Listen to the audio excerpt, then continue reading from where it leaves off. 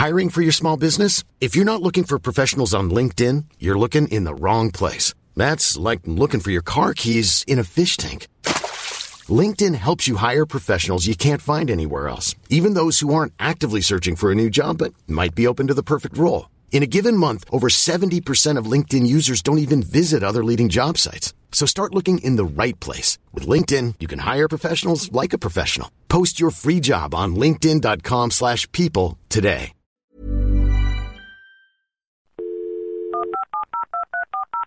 This podcast is a Royfield Brown production.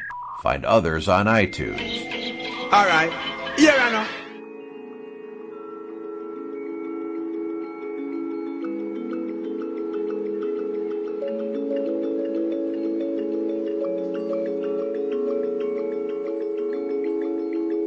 In an uncertain world, there is always music which can be listened to in good company. Welcome to Friday, this show where we speak to friends and interesting people to the backdrop of great music. I've been on hiatus because the last few Fridays were not 30 minutes worth of music and chat, but were long-form interviews, which I found much more enjoyable. The problem is with doing interviews of that length is that you truly have to find somebody interesting, somebody of note to interview. So instead of Friday being a weekly show, it's going to be as of when I bump into somebody who really piques my interest, and I found that person today. Elisa? Yes? Is it really possible to love somebody who's paid you to sleep with them? Yeah, I think it is. I would say that I'm a very spiritual person, and a deep part of my spirituality is the ability of like the healing force of love. Yeah, I really believe that you can love anybody. It's obviously like I'm not in love with everybody. It's not necessarily a romantic love. It's not a love that's going to change my life or have me want to invite them home for the holidays. But I really even believe that you can love the person at the corner store, or your server at a restaurant, or the homeless person on the street, or really anybody. It's just a matter of seeing their divinity and opening your heart to them. So, okay, I'm going to play devil's advocate here. So you talked about the person from the corner store, and I'm thinking about the person at my corner store, right? And I like them. I like them. So we're just talking about on the spectrum of like, you know, this is like a 7 or so, isn't it? That you know, this person isn't at all rocking your world.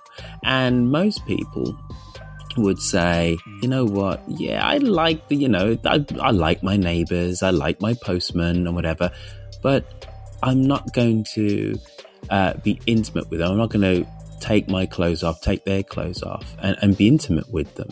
So your calibration of like is just slightly different from everybody else, but it's not love, is it? Tell me I'm wrong. Tell me that there's this deep divinity that you see within them, and I've got you all wrong. Well, it's complicated, and obviously I don't have the capacity to just walk around loving everybody all the time. Like, no, I don't have that capacity. That's a lot. But if I decide to, and if I choose to, and if I'm conscious of it in a moment, then it's very easy for me to open my heart to them in that way. They probably don't even know, but in most cases they don't know. But I'm just deciding to love them and to open my heart to them. I just believe that our hearts have a magnetic force or an energy that when you do think of someone that way, then they can feel it, even if they don't know it, and that it's lovely for them. Why does a man decide to spend $200, $300 to have sex with you? So, okay. So I'm an escort and a GFE provider. GFE stands for girlfriend experience. It's a type of session where you have sex, but there's like connection. There's kissing, there's giving and receiving of oral sex, and those aren't always standard in escorting sessions. So GFE is specifically those things. Okay. I'm looking at your website. So I'm a punter and I'm looking at your website, and I've got $300, and I call you up or I email you, however I contact you. What exactly am I going to get? Break this down for me. I want bang for my buck, so to speak. What do I get for those $300? Right. So, yeah, like I said, we can't really talk about any of that. Like, I can't even say I'll make love to you. And if you ask me questions about sexual services, I have to say, I think you're confused. I don't provide sexual services. Because we literally just are not. It's okay to say you're an escort. That's legal. It's okay to say that you charge X amount of money for 1 hour or for 2 hours for your time. Charging money for your time is legal. But it's not okay to guarantee any sexual act in that time. So I'm not able to discuss any sexual act, even French kissing. Oh, okay. So because of that, there are review boards, which, thanks to some recent horrible legislation against us called FOSTA and SESTA, a lot of our websites have been shut down, including 2 very highly used review boards here in the Bay Area. It's basically like if you had a small business and Yelp just shut down. So I had many, many, many years of reviews online, like 7 years, 8 years of reviews online, and they're gone. So now there's a new website, so we're building reviews again. But that's one way that clients find out about what your services are. The reviews are also not sexually explicit, but they do say things like, she'll do everything you want and more, or, whatever. They'll allude to your services in some way on the reviews, so clients can read the reviews and get an idea of what kind of service you provide and how satisfied people are with your service. How has clients' sexual wants, needs, desires maybe changed in the time that you've been a sex worker? Well, I wouldn't say that the clients have changed, but who I attract has changed, and what my boundaries are has changed. But I used to think I just had to do anything. I just didn't know that you could say no to certain things. Like, I knew you didn't have to have anal sex, but I thought if someone wanted to, like, really roughly throat fuck me, then I should allow that to happen. But, I don't have to do that. And over time, I realized that I don't really like that. So I don't do that anymore. And if people want that, I tell them, yeah, I'm just not your person. There's so many providers out there who adore that, but that's not one of my things that I like. I used to also do a lot more submissive work. I'm a submissive in my personal life, and I used to do a lot of pro full service submissive sessions. And then I just, somewhere in my personal life, I became less submissive. I mean, obviously in work, I'm still very service oriented, but I'm not so like very much like I'll do whatever you want me to do anymore. And so somehow that shifted. And when that shifted, I just stopped getting requests for submissive sessions. It's so interesting. It's really like kind of where your energy is where they meet you and where they come to you. Now I've been offering intimacy and relationship coaching sessions for a long time, but now that my heart is really in that, I'm getting more requests for those. So I'm doing more just intimacy and relationship coaching, which is just talk only, clothing on, no touch, just like a coaching session. I'm doing a lot of those now. I do a lot of cuddle sessions now, which are clothing on, no sexual energy at all, just like nurturing, holding, cuddling. That's it. So I'm also now offering guided medicine journeys with mushrooms, psychedelic mushrooms, psilocybin. So I'm getting more requests for that. So it's really interesting how wherever I feel, I really do just always get what I want, I feel. Thank you to the universe. And where my energy is, that seems to be the clients that I'm attracting to me. I've been doing this work for 7 years. I was busy from the very start, and I didn't have professional photos. I didn't have a well-written ad. I mean, my ad was written decently enough. It was very short and to the point. But I believe that people could feel my energy from my photos or something. I don't know what it was, but that had them want to come see me. And over time, I've realized that that just has to do with it's a lot of things. I mean, I'm very sexually playful and uninhibited and unashamed and things like that that really people enjoy and are lacking in a lot of our society. But also just this ability I have to really love people and to nurture them and to care for them and to make these deep connections with them. So the obvious question is, what happened 7 years ago for you to decide to go into this line of work? And I think most people now are going to expect some woe of trauma or something really bad happened in your life. You couldn't pay your rent, etc., etc. But the way that you're speaking to me, the way that there's an obvious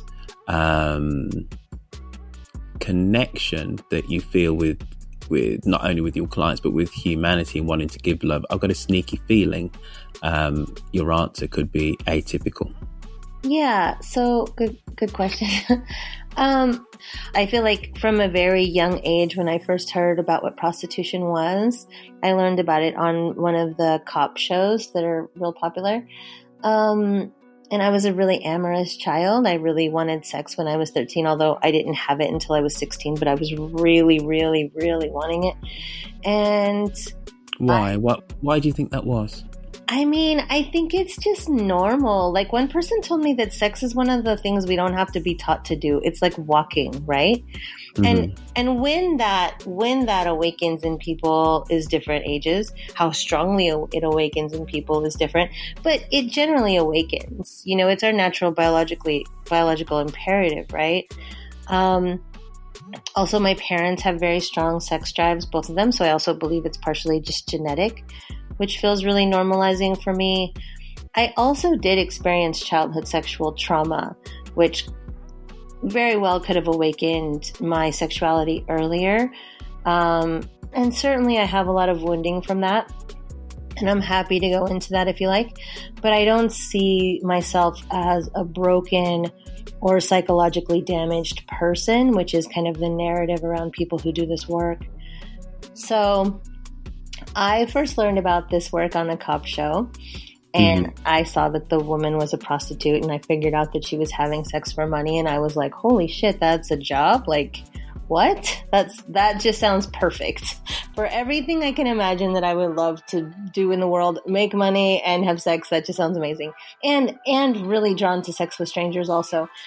Yeah, but I also got the message very clearly from that same show that this prostitute was probably either dead or a drug addict or something like that.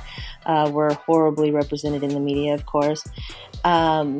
I got the idea that it wasn't something that you should ever say that you want to do, and it wasn't okay, and it was bad, and all these things. So I just put it away, and I never thought about it again. Until I was in my early 30s, I had a couple people who talked to me about it in in a way that was very normalizing. Like, I had this downstairs neighbor who was in her 60s, and she and I used to talk all the time. I used to smoke cigarettes, so we'd have cigarettes and drink coffee and just talk about everything in the world. And one day she told me, when I was young and I lived in San Francisco, I was a prostitute. Men used to pay me to do all these things with me. And it was just such a magical time of my life. And it really blew my mind that someone could say something like that. Just say it like it was normal and it was okay and there was nothing wrong with it. And I was just like, wow. I really couldn't believe it. I was just like, you can just say that? Like, that's amazing. So that happened. I had a coworker who I kind of was fooling around with, nothing serious, but he told me, I think you would be really great at GFE. And I said, well, what's GFE? And he told me that it's this type of prostitution. And I was like, wow, he's telling me that I would be a really great prostitute. Like, should I be insulted? But it didn't feel insulting. It was just kind of like interesting information. How did that conversation come about? No, he just told me. I mean, we were playing around. Like, we had been having a little bit of an affair. Mm-hmm. And he just told me, he was like, you would be really great at this. And he just felt something from me. Really silly question, but what type of affair were you having where he says, where your partner, your amour, your lover says, you should be sleeping with other people for money?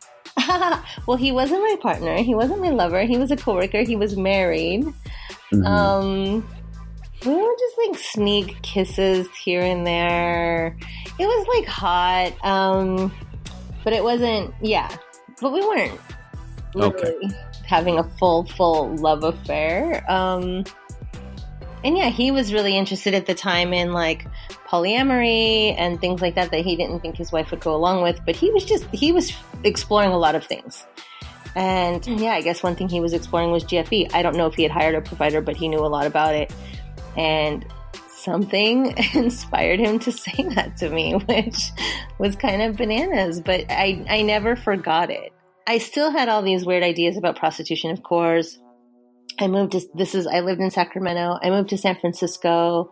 I started hearing terms like sex positive and sex worker. And I'm just thinking like, wow, it all sounds pretty nice. It doesn't sound so terrible. Mm-hmm. And I was dating a lot on Craigslist Casual Encounters at the time, like a lot. Like I was seeing a lot of men on there. And just like right next, on the same page in Craigslist, just a little over to the right was the adult services. So I was thinking, well, I'm having all this sex. Maybe I should be making money for it. And I had moved back to San Francisco to go back to school. So I was a student. I wasn't working. I was, I didn't have a ton of money. I was fine, but the money also didn't sound terrible. So I didn't know what I was doing. I put some ads on there. This is 2008. And I saw some men. And and it was like really edgy and scary. I wasn't in a super grounded place. I was drinking a lot. I was kind of freshly out of a pretty abusive relationship, going through a lot. I was in therapy, going to therapy like twice a week. Just like I had just started therapy for the first time, just feeling like I really needed to break my patterns around just some old stuff like self-worth and abuse and just stuff like that. And was the sex for you then healing? Was it a way of healing? Was it a way of coping? Was it escape? I mean, I would definitely call it a coping mechanism. I was not healing in that moment. Like I was really in a dark place, like just so much alcohol. So yeah, I wasn't healing then yet. And the sex wasn't healing. The sex was like, I was just looking for something to feed my soul, to fill this like hole in my soul. And so I just kept filling it, with like alcohol and sex. And then when I started dabbling in sex work in 2008, it was like also money, But what type of sex were you having? I mean, yeah, I don't know. I was having drunk sex mostly. Mm-hmm. Yeah, it was just sex, just regular vanilla sex. Just a lot of it. So tell us about that first paid encounter. Oh God, which one was my first? Tell us about a memorable early encounter when you're still... My memory is really hazy from that time.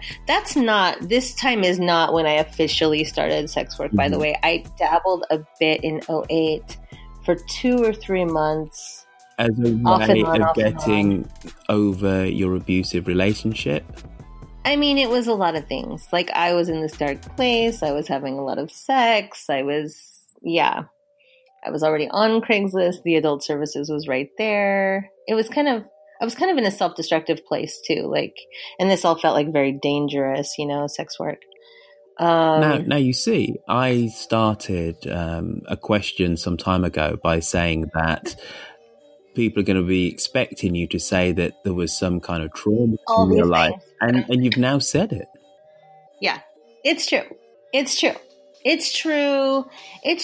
I just also... Considering that you are so positive about the work that you do, can you then understand when people go, haha, a woman can only do this type of work if at some point she's had some kind of trauma and she has been broken, that something has fundamentally gone wrong.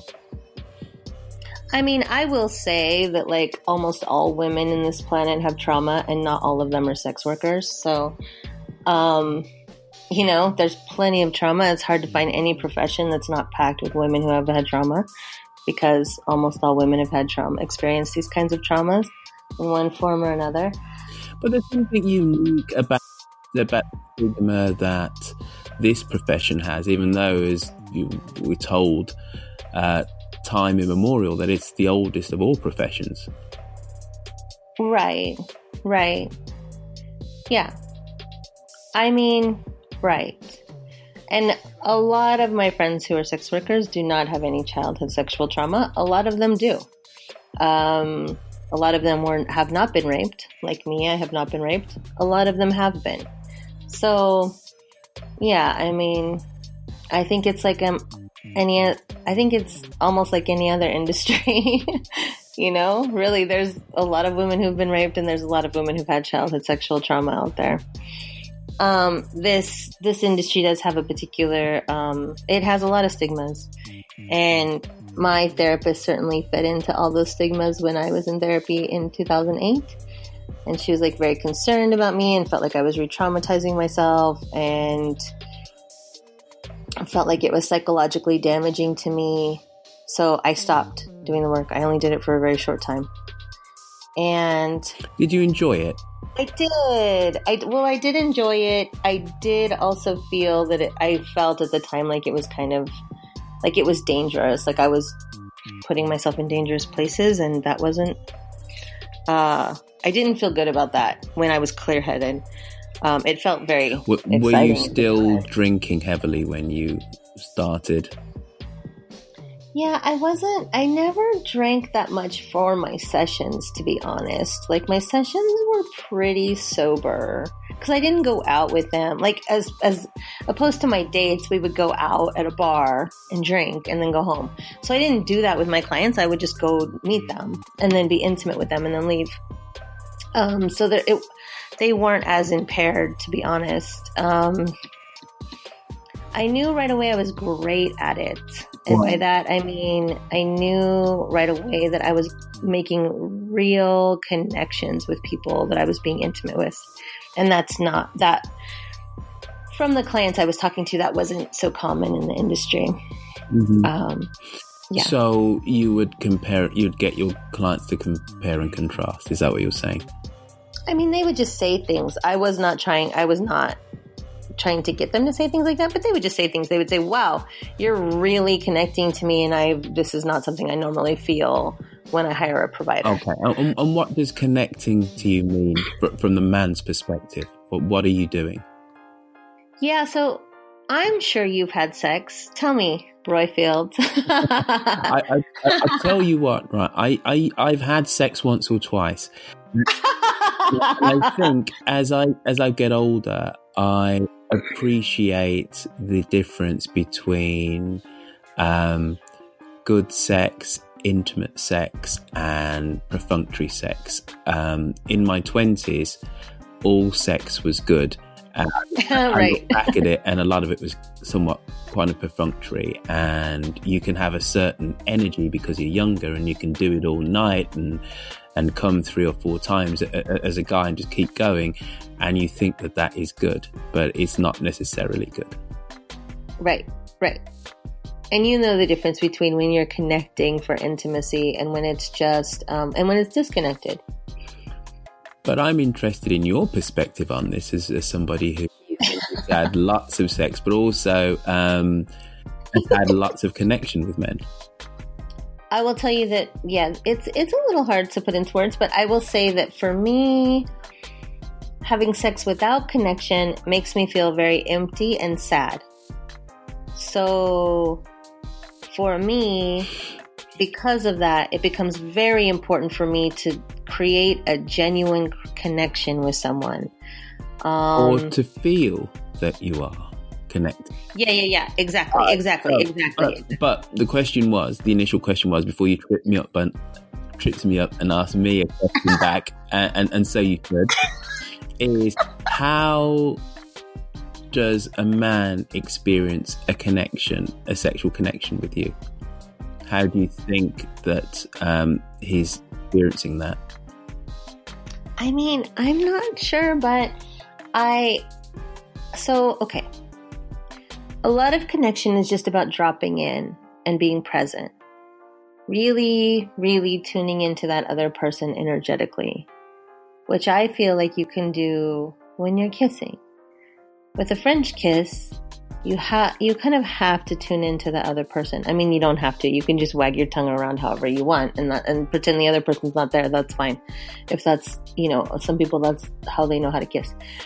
But even if you are a person like that, if the person who's guiding everything, which is me, because they're coming to me for an experience, so they generally let me guide it. So if the person who's guiding the experience slows it down, puts the presence on connection, puts the presence on my tongue is now wrapping around your tongue, my lips are kissing your lips. Now maybe I'll slowly kiss your ear and move down to your neck. Lick you. Maybe I'll look into your eyes. Really look into your eyes. See your soul.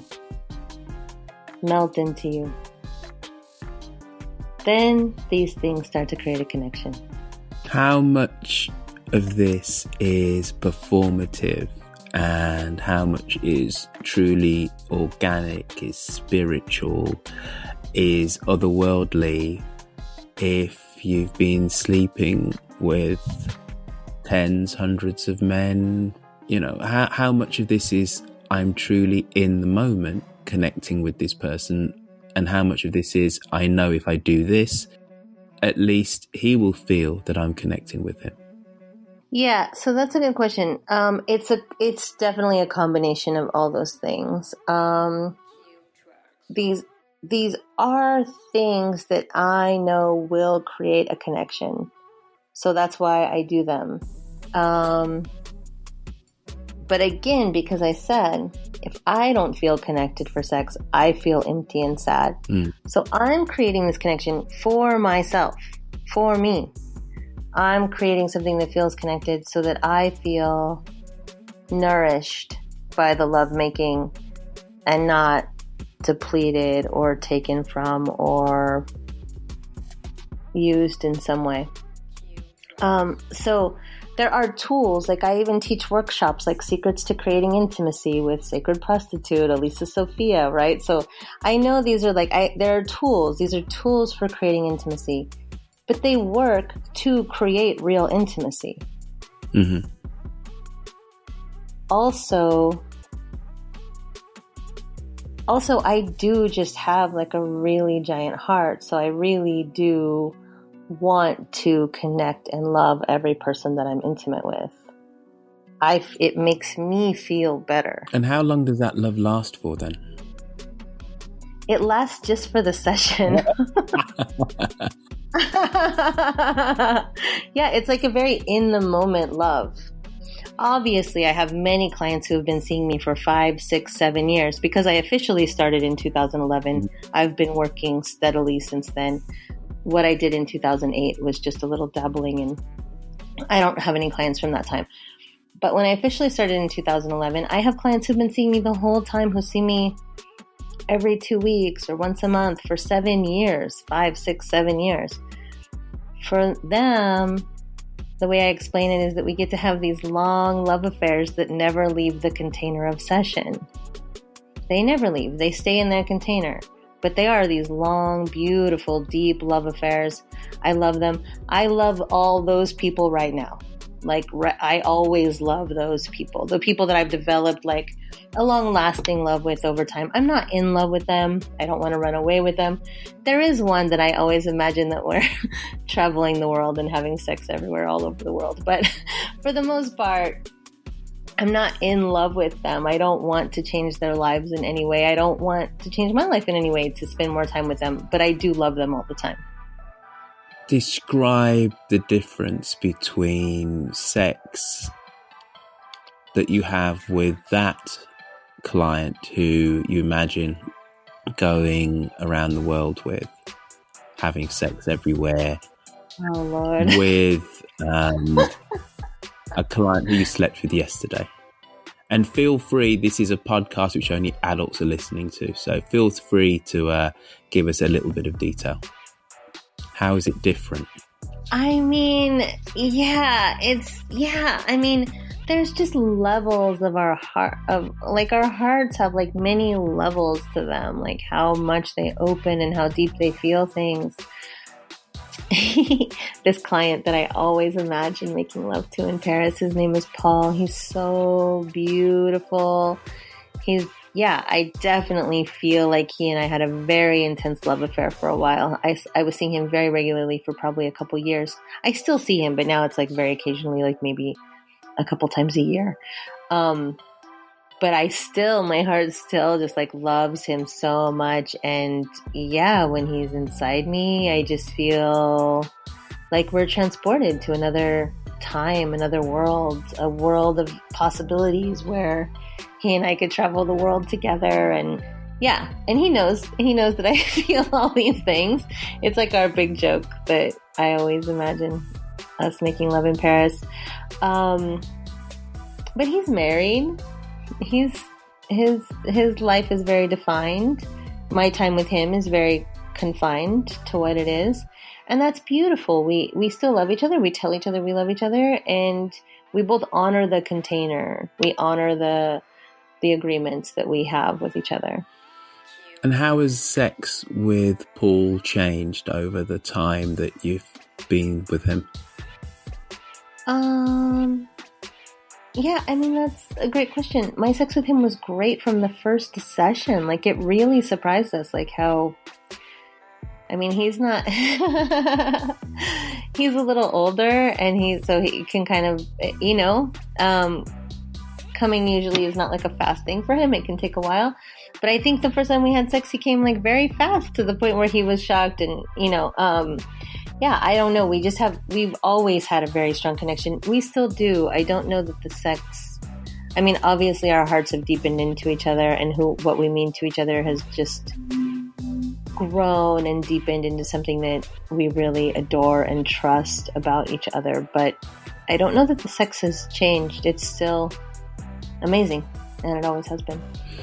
And you'd still love the container if there was no monetary transaction at the end? No, the money creates the container. The money creates the container. Okay. Yeah. Yeah, that's what creates the agreement. The agreement is this amount of time for this amount of money. That's the agreement. That's what creates the container.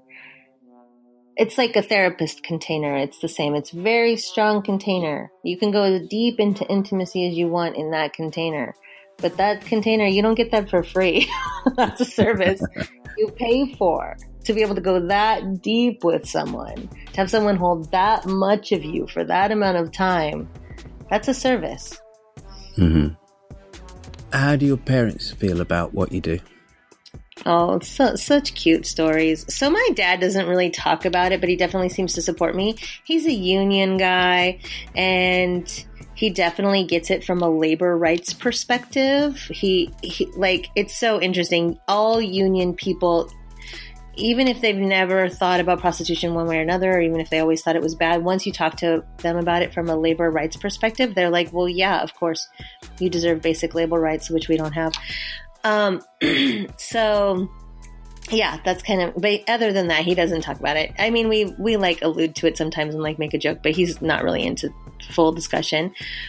But it's fine. He loves me. I know it. And my mom, she's so cute. When I first told her, it took me 4.5 years to come out to everybody. I was doing it kind of one at a time. It took me a long time to get to everybody. My dad was the last one, actually. But when I told my mom, she was just like, the first thing she said was, "Oh, thank God, I thought you were a drug dealer," which I think is funny. She thinks that being a prostitute is better than being a drug dealer. I don't know. They seem I don't see one as being better than the other, but that's kind of funny. And my mom said, oh God, I feel like I shouldn't say this in case someone hears this that knows her. But she basically thought that she said that she thought that she might have been a prostitute in a past life because she also like really loves sex and is really great at it.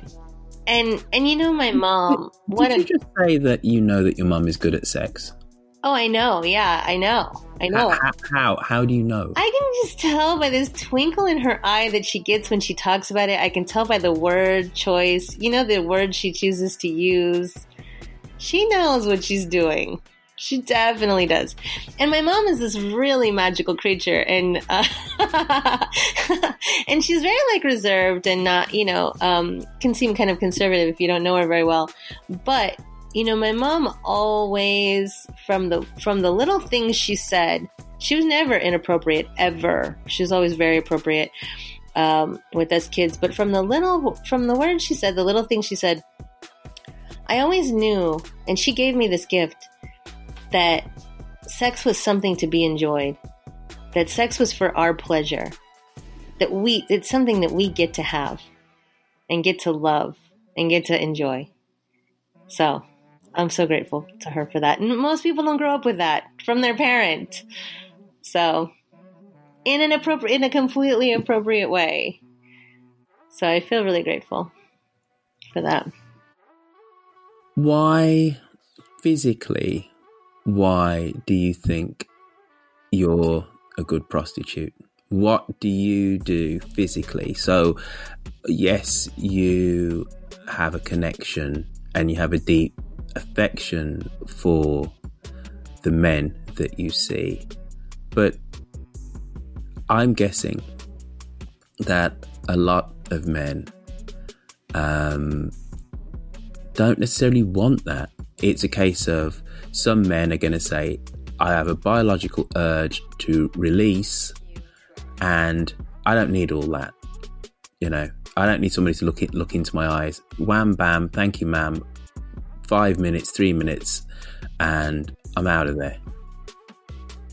Physically, why do you think you are good at what you do? Yeah. Okay. So first of all, that client that you were just describing is the client that makes me feel really sad and empty.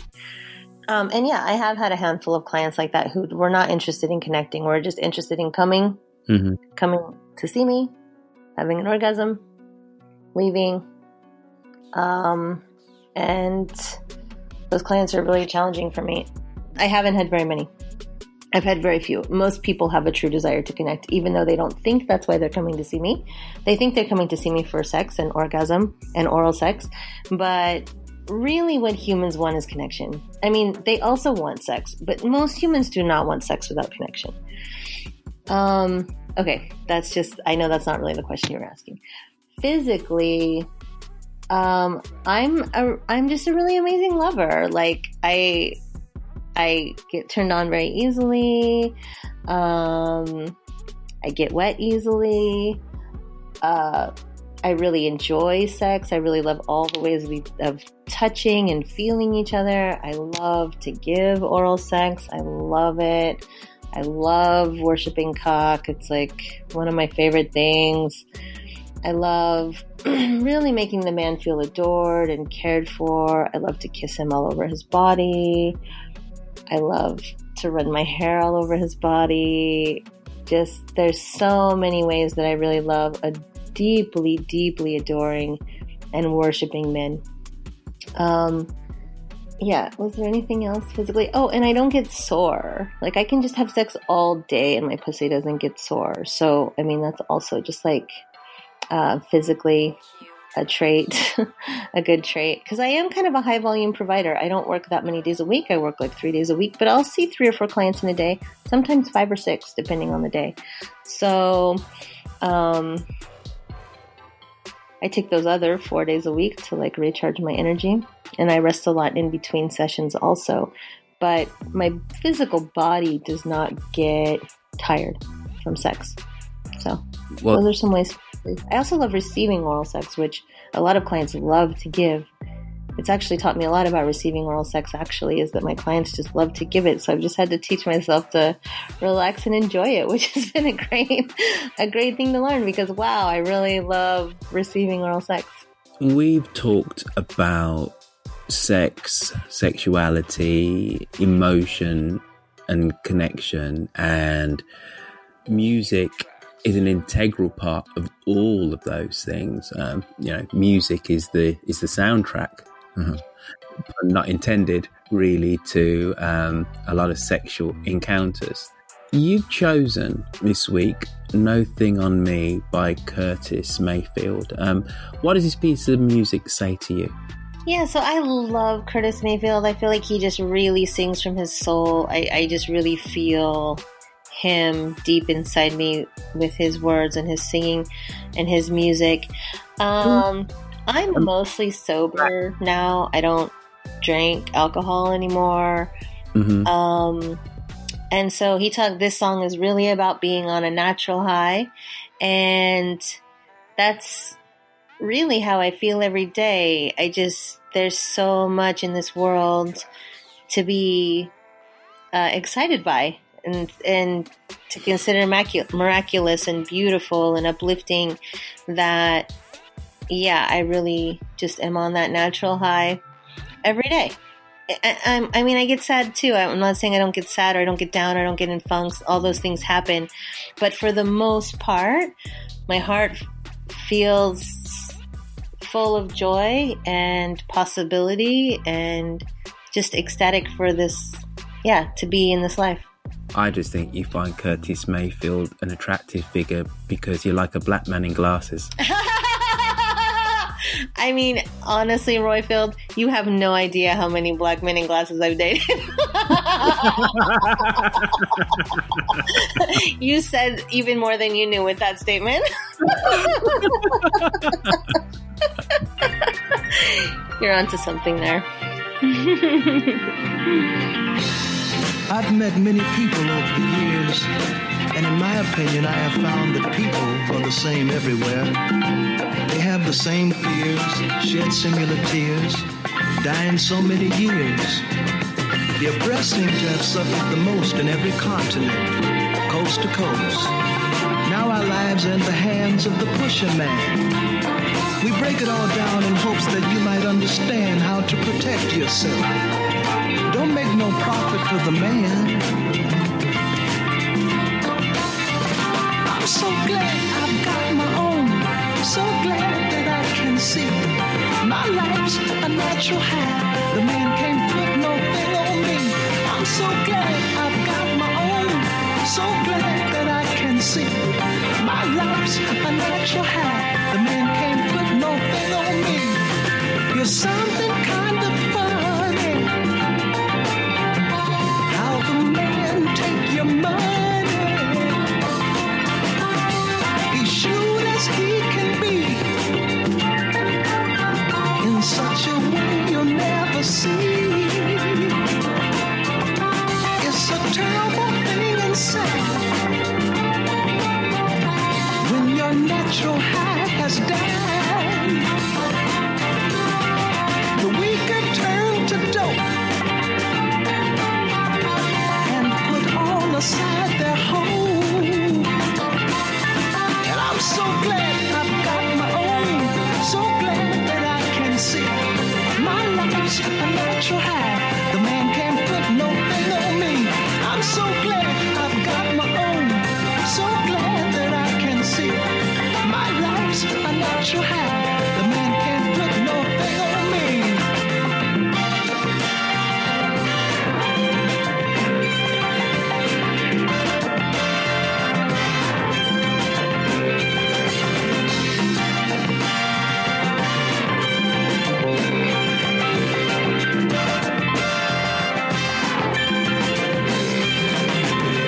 Twinkling, tinkling grains, they do all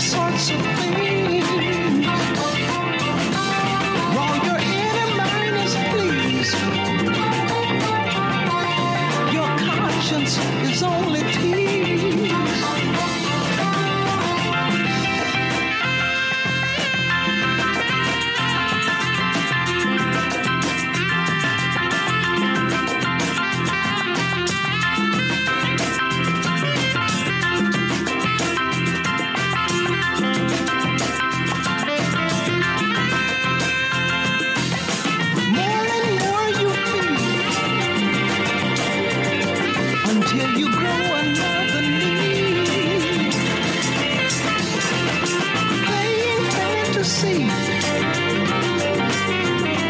You have that reality. I'm so glad I got my own. So glad that I can see. My life's a natural hair. The man can't put no thing on me. I'm so glad I've got my own. So glad that I can see. My life's a natural hair. The man can't put no thing on me. Sit down and take a listen. This may be something that you're missing. I know you're mad, you want it funky, but you don't have to be no junkie. Just be glad you got your own. So glad that I can see. My life's a natural high. The man can't put no thing on me. I'm so glad I've got my own. So glad that I can see. My life's a natural high. The man can't put no thing on me. Show is funky. Show is funky. I ain't no junkie. I ain't no junkie. The show is funky. Show is funky. I ain't no junkie. I ain't no junkie. I'm so glad I got my own. Hey, I'm Ryan Reynolds. Recently, I asked Mint Mobile's legal team if big wireless companies are allowed to raise prices due to inflation. They said yes. And then when I asked if raising prices technically violates those onerous 2-year contracts, they said, "What the f*** are you talking about, you insane Hollywood ass?" So to recap, we're cutting the price of Mint Unlimited from $30 a month to just $15 a month. Give it a try at mintmobile.com/switch. $45 up front for 3 months plus taxes and fees. Promo rate for new customers for limited time. Unlimited more than 40 gigabytes per month. Slows full terms at mintmobile.com. So the man inside of me has to ask you this question. Sure. How many men have you slept with let's go backwards in with this. How many men have you slept with in the last week? How many men do you think you've slept with in the last year? And how many men do you think you've slept with in your adult life? Yeah, the numbers are kind of hard. I'm not really sure. I can see I guess I would say an average of 12 men a week. Because I work every other week in San Jose and every other week in Oakland, my San Jose weeks are very busy. So I might see like 3, 4, 5, 6, 7, 8 people in a day for the 3 days I work. And my Oakland days are like quite slow. So I'll see like 1 or 2 people in a day. So it averages out to about 12 people a week. Half of those are regulars, people that I've been sleeping with for a long time. So the other half are new. So basically 6 a week times 50. That's, how many is that? 300? No, is that what that is? Yeah, 300 men a year, 300 new men a year. So I've slept with thousands of men in my life. And what do you do to protect yourself health-wise? How does that work? I am on PrEP.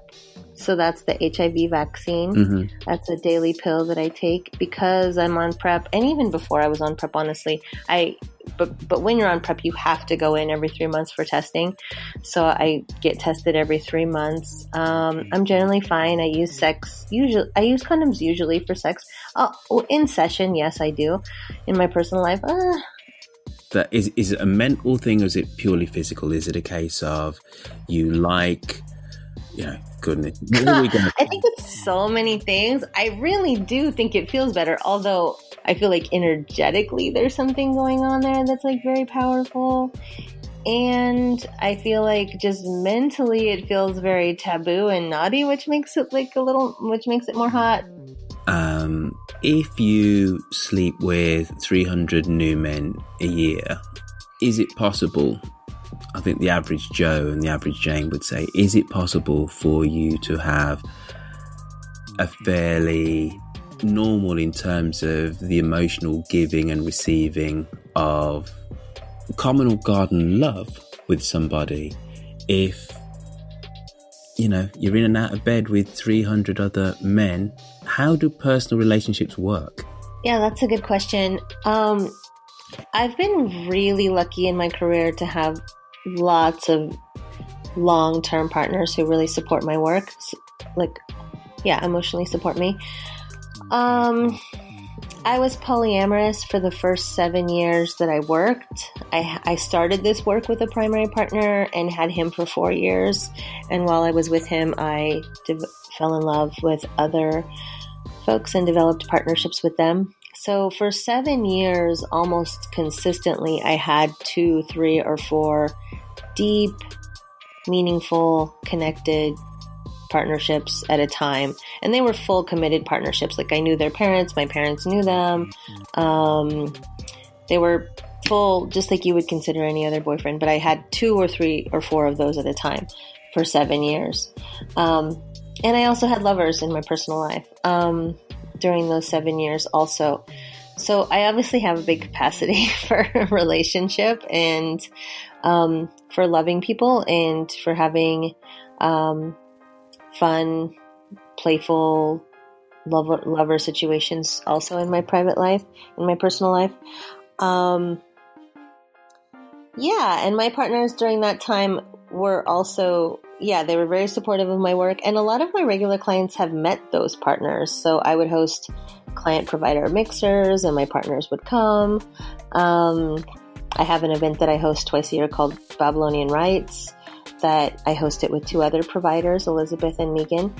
And I've had partners come to those. So my regular clients who come to that event have also met my partners. So almost all my partners have met my clients, at least during that 7 years. Now in the last year, in 2017, I transitioned out of all of my partnerships. Polyamory just didn't feel like my truth anymore. And I just, I just wanted something different. And now what I'm looking for, so I am dating now. I'm on the Tinder. And what I'm looking for now is a life partner. I just had a very beautiful partnership with a man who lives in the Canary Islands. So we're transitioning out of primary partnership now.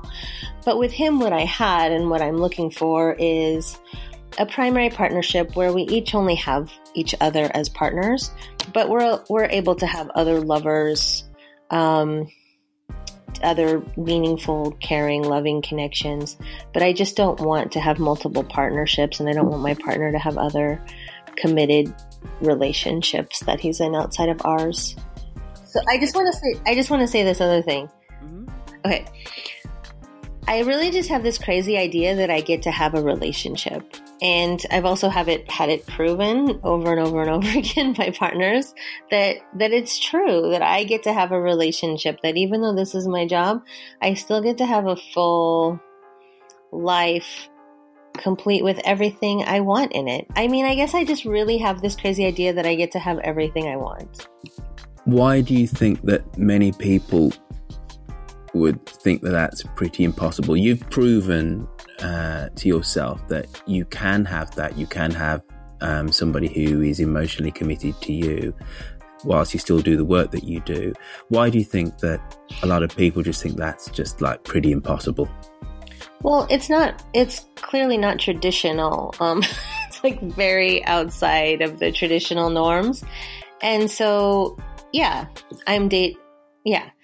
and a lot of people that I'm attracted to can be kind of traditional people. I mean, most people fall into, consciously or unconsciously fall into the bounds of society.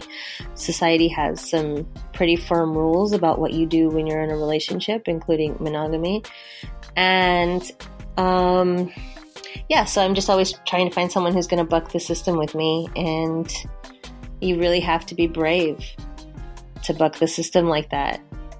And I also am very public about my work. So my partner can tell his parents or can tell his family whatever about what I do. He can tell them I'm a sex therapist or whatever he wants to tell them. He can tell them I'm a web designer, whatever he wants to tell them. But I'm not, and I'm fine, like upholding those stories, but in those limited contexts. But for the most part, I'm very out. Like I've been in Newsweek. I've been on the cover of the New York Times Magazine. Like, yeah, I'm out. I have no problem showing my face in association to discussions about this work, about decriminalization of prostitution, about normalizing sex work. So it's a lot. It's, someone really has to like be brave. Or just, to me, it's not bravery. It's just my natural way. So maybe it just has to be their natural way to want to say fuck you to the system. Because the system is fucking all of us, to be honest.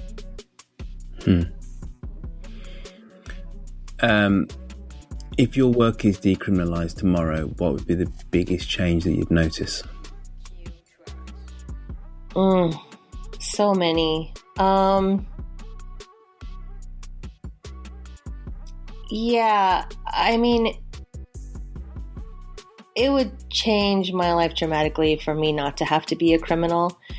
And I'm saying that as a person who carries a ton of privilege, like layers upon layers of privilege. So for the people that are the most marginalized among us, trans sex workers of color, trans sex workers of color, this could literally be saving lives. Like the fact that we're criminalized contributes to death and violence against us all the time. But with the privilege that you acknowledge that you hold, how would you going about your daily life, how would decriminalization change that? Not talking about the good of humanity and other sex workers, you personally. Sure. It would make it easier for me to pay my taxes. It would make it easier for me to explain where my money comes from.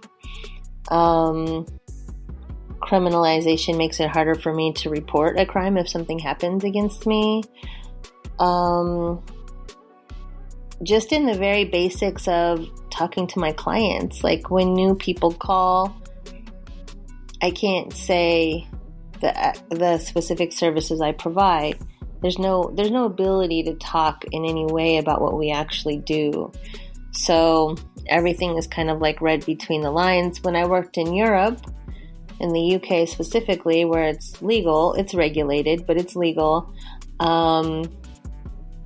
People could just say, do you have anal sex? And I could say yes or no. And that wouldn't scare me to think that this person could be a cop that's trying to entrap me. I'm not afraid of policing that much, honestly, because of my privilege. I'm a white presenting woman in my 40s. So the cops aren't really worried about me. I'm not a law enforcement target. I should knock on wood. But I've never been bothered by law enforcement, and I just don't. I'm not a target. So I don't have to worry about policing as much as many, many, many other sex workers, prostitutes do. But even still, it would make my life much easier. What type of man do you think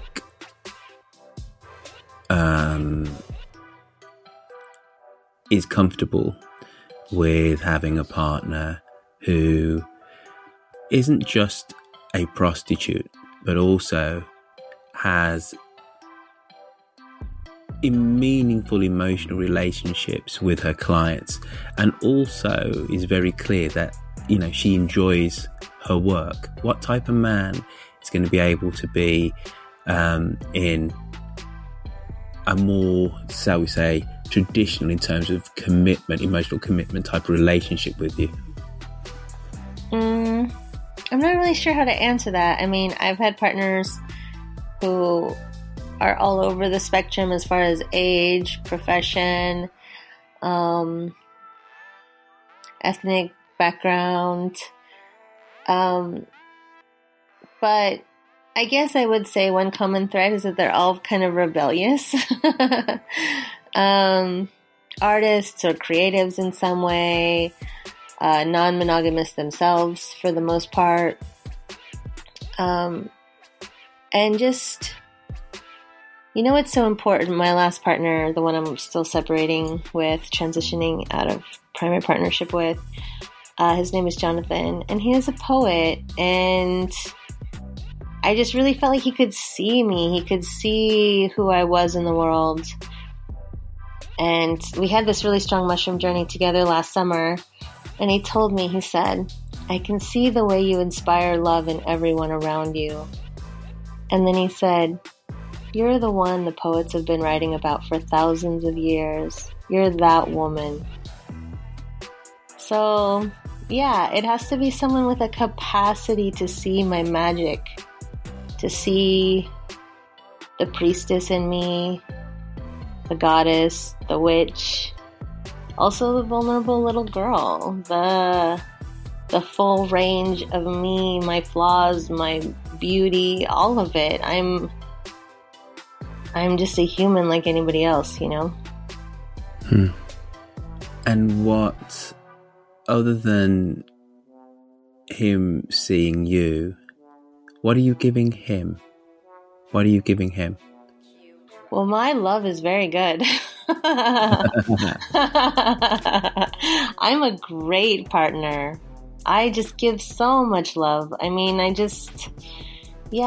love to nourish and care for and support and uphold my man. I love to see him as my king. I love to see him as a powerful person doing amazing work in the world. I mean, I'm not a perfect partner. As a deeply flawed human myself, I have a lot of things that come up that are hard when I'm really in love with someone and I feel vulnerable and scared, and you know, all these things can come up too. But I am a very loving, caring partner and very supportive. Like, also, if I love you, I'll support you to the end of the earth. So your job is to make men feel comfortable before you sleep with them. How do you have a first date with somebody? You know, this is like very real. This is a very real problem for me, actually. Mm-hmm. This dating right now has really been interesting and is showing me a lot about myself. And, you know, I really just love to be intimate with people right away. And, you know, that doesn't always work very well for long-term dating. I mean, even with Jonathan, we had our first date at my house. It was on a Friday and he didn't leave till a Sunday, but we just stayed home and had lots of really beautiful, deep sex.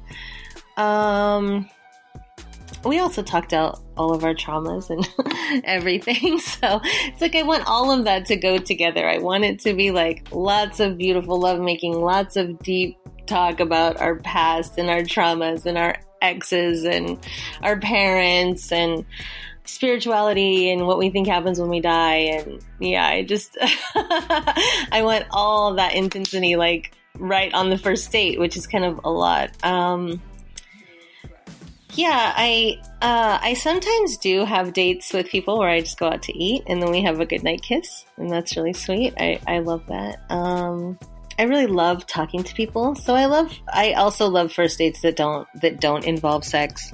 But it's just very easy for me to just start with intimacy, obviously, because that's the way I meet a lot of people. So at work. So it feels very natural for me. Also I have to, okay, this is a separate thing. I have to say that as I'm speaking all these things, I'm only one person. Not all sex workers feel like this by any means. I think the saying goes, if you've talked to one sex worker, you know the experience of one sex worker, right? It's sex workers do not all feel the same way. This is not, the things I'm saying to you, I don't think are common across the board of sex workers, or uncommon. They're just mine. So if there's somebody out there, right, maybe listening to this podcast that might live in San Jose or Oakland or in the Bay Area, and they go, crumbs, right? This woman sounds somewhat formidable, right? How should they prepare for a first date with you? don't get me wrong, right? You're incredibly honest and very forthright, but being so honest and so forthright up front could maybe knock somebody back a step or two. All right, so tell me what that person wanting to have a first date with you should maybe do to woo and entice you. Oh, that's such a good question. Yeah, I mean, I have to say that it's like really important to me that I feel charmed and inspired. If anyone wants to talk to me and they're not bringing to the table as much magic as I feel like I am, then I'm not going to be interested. So yeah, they have to have something inspiring going on in their life, something that's going to move me. And yeah, because I also feel like I'm very charming and inspiring. So I want that. I want that in return. Yeah, I just want to be really seen for who I am. And I want someone who's capable of seeing past all the societal baggage, all the societal stigma, the messaging, the programming. Like, I want someone to be able to see through all of that, to see that I'm doing really great work in the world. Yeah, it's obviously not every person that can get to that place. And I'm not for every person. Every person's not for me. But the people who are out there that are able to do that, those are the people that I want to meet, and those are the people that I want to build a life with.